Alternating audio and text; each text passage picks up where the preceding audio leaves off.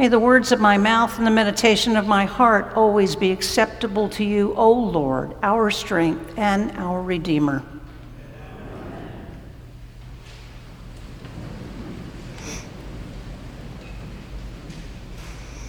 So today's lessons they're hard for us to hear. Amos with his words of warning, alas, for those who are at ease in Zion, they shall be the first to go in exile.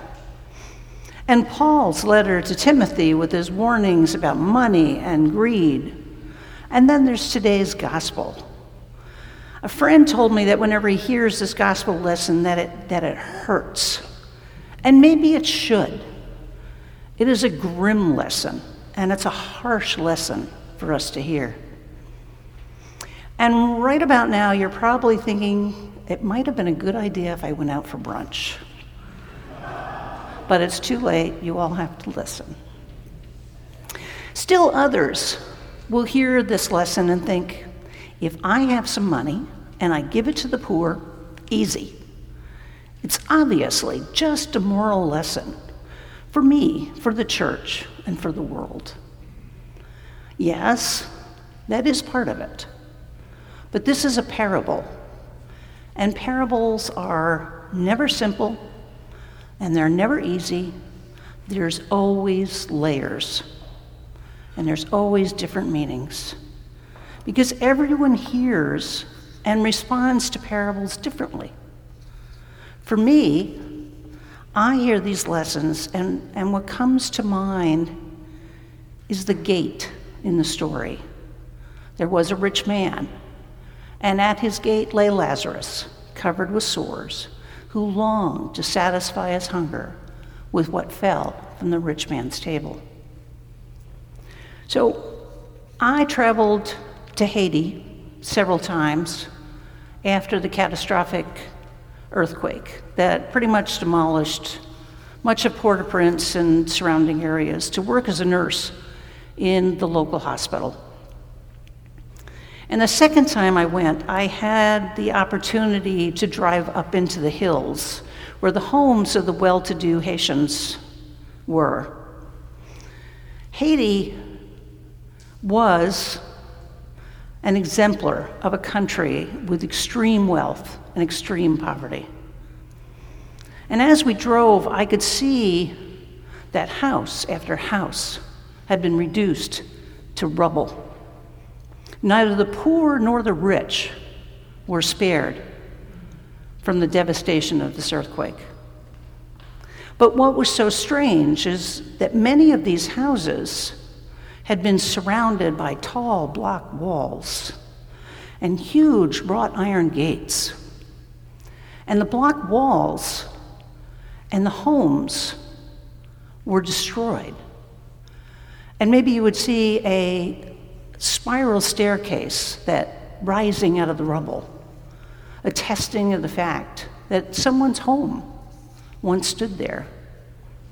But the gates were still standing. They were still closed, still imposing, and they were guarding nothing.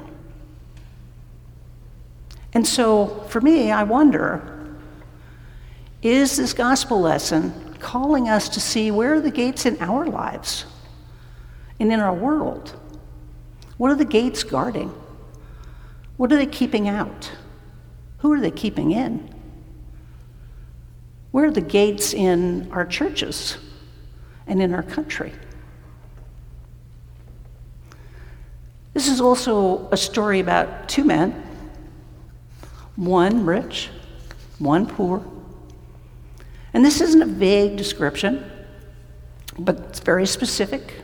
The rich man is described as clothed in purple, with fine linen, dined sumptuously every day.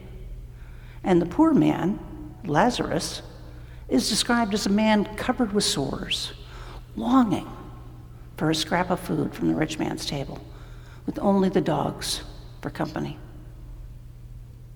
This is a story for us. It's a cautionary tale, perhaps. Because one writer says that the rich man is an allegory for who Paul is warning Timothy about. that the rich man is the person who has become so seduced by wealth and power that they can't or they won't even notice the Lazaruses of the world. And there is always a Lazarus at the gate. Sometimes they're literal. The homeless lying on our streets for want of shelter. The people standing at the gates of the hospital in Haiti waiting for some help. Or standing in long lines right down the street to get a box of food to feed their family that week. The immigrants at our border longing for a better life. Their misery used to score political points. But sometimes they're invisible, locked away, hidden from our view, victims of violence, poverty, greed, neglect, indifference, injustice, oppression, and discrimination. The gospel story goes on to tell us that both men die. The rich man's probably wrapped in fine linen, anointed with oils, and buried, and goes straight to Hades. Lazarus was carried away by the angels to rest with Abraham. The rich man finds himself parched and thirsty from the flames surrounding him, looks up, sees Abraham and Lazarus, and he tells Abraham, send Lazarus for water. Because even in Hades, Lazarus was invisible to the rich man. He spoke to Abraham as if Lazarus wasn't even there, as if the rich man was still in the position of privilege and power and could order the Lazaruses of the world to serve him. Here's the thing. The rich man's sin was not his wealth or where he lived or what he had for dinner. It was his apathy. It was never even noticing the beggar at the gate. And even if he did, Lazarus was simply an inconvenience, a nuisance, a lazy good-for-nothing, a problem. And his presence was bringing down the property values in the neighborhood. This parable is calling us to see who is at the gate. And seeing in this gospel is a really big deal. Because to have compassion and empathy for others, we actually have to see them. We have to acknowledge their presence, their needs, their differences, their pain. We have to recognize our common humanity with each other. Everyone, a beloved child of God, worthy of respect and dignity. Well, Abraham tells the rich man the chasm is fixed and no one can go past. I wonder if the chasm hadn't been fixed a long time ago and reinforced every time the rich man came, went through the gate, stepped over Lazarus, and ignored him, choosing not to see what was right in front of his eyes. The gate and the chasm were the same thing. It was there in Abraham's life and was there in his death. God didn't build it. The rich man did that all by himself. So where's the good news for us today in this very grim parable? Jesus was preaching and teaching about the very real iniquities of the day, poverty and hunger and violence. And while much is different from Jesus' time, much is the same. And this gospel lesson is a powerful indictment of the world as it is today.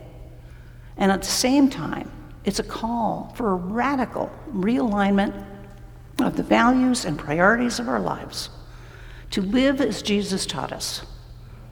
As one writer states, this is a profoundly political parable. For Jesus, there is only one world. The spiritual and the material are one. There's no difference between the sacred and the secular. Everyone matters to God. We all matter to God. This parable ends with the rich man asking Abraham to send Lazarus to warn his brothers. And Abraham replies, "If they will not listen to Moses and the prophets, neither will they be convinced, even if someone rises from the dead." But we are Easter people. We are followers of the resurrected Lord. We are the ones who gather each week in this space to celebrate Jesus' life, his death, and his resurrection. We are his followers. We are the ones who have seen the compassion and love poured out by Jesus in his life and work. So I have to wonder if perhaps this parable isn't just about the unrepentant rich man, it is about us. Perhaps we are the rich man's brothers, and Lazarus has been sent to warn us. Lazarus is at the gate. Lazarus will always be at the gate. The parable is not meant to point us or predict what our eternal destiny might be. I think it's meant to shape our lives right here and right now,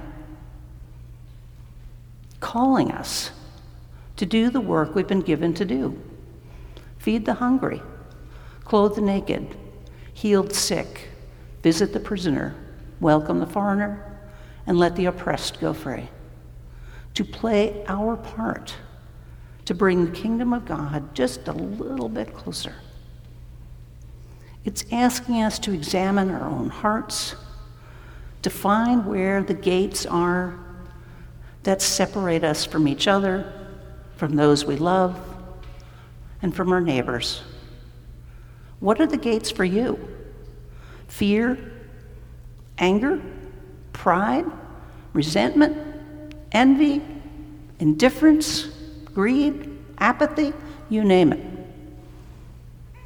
What are the gates for me? What are they for Trinity Cathedral? What are they for this country? Because the gates are guarding nothing.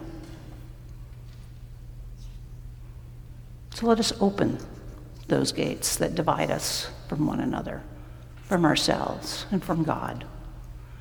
Jesus has shown us the way by crossing over the chasms that we keep building again and again and again, showing us the way forward, showing us a way of love and grace. We just need to open those gates, and we need to choose to walk through them.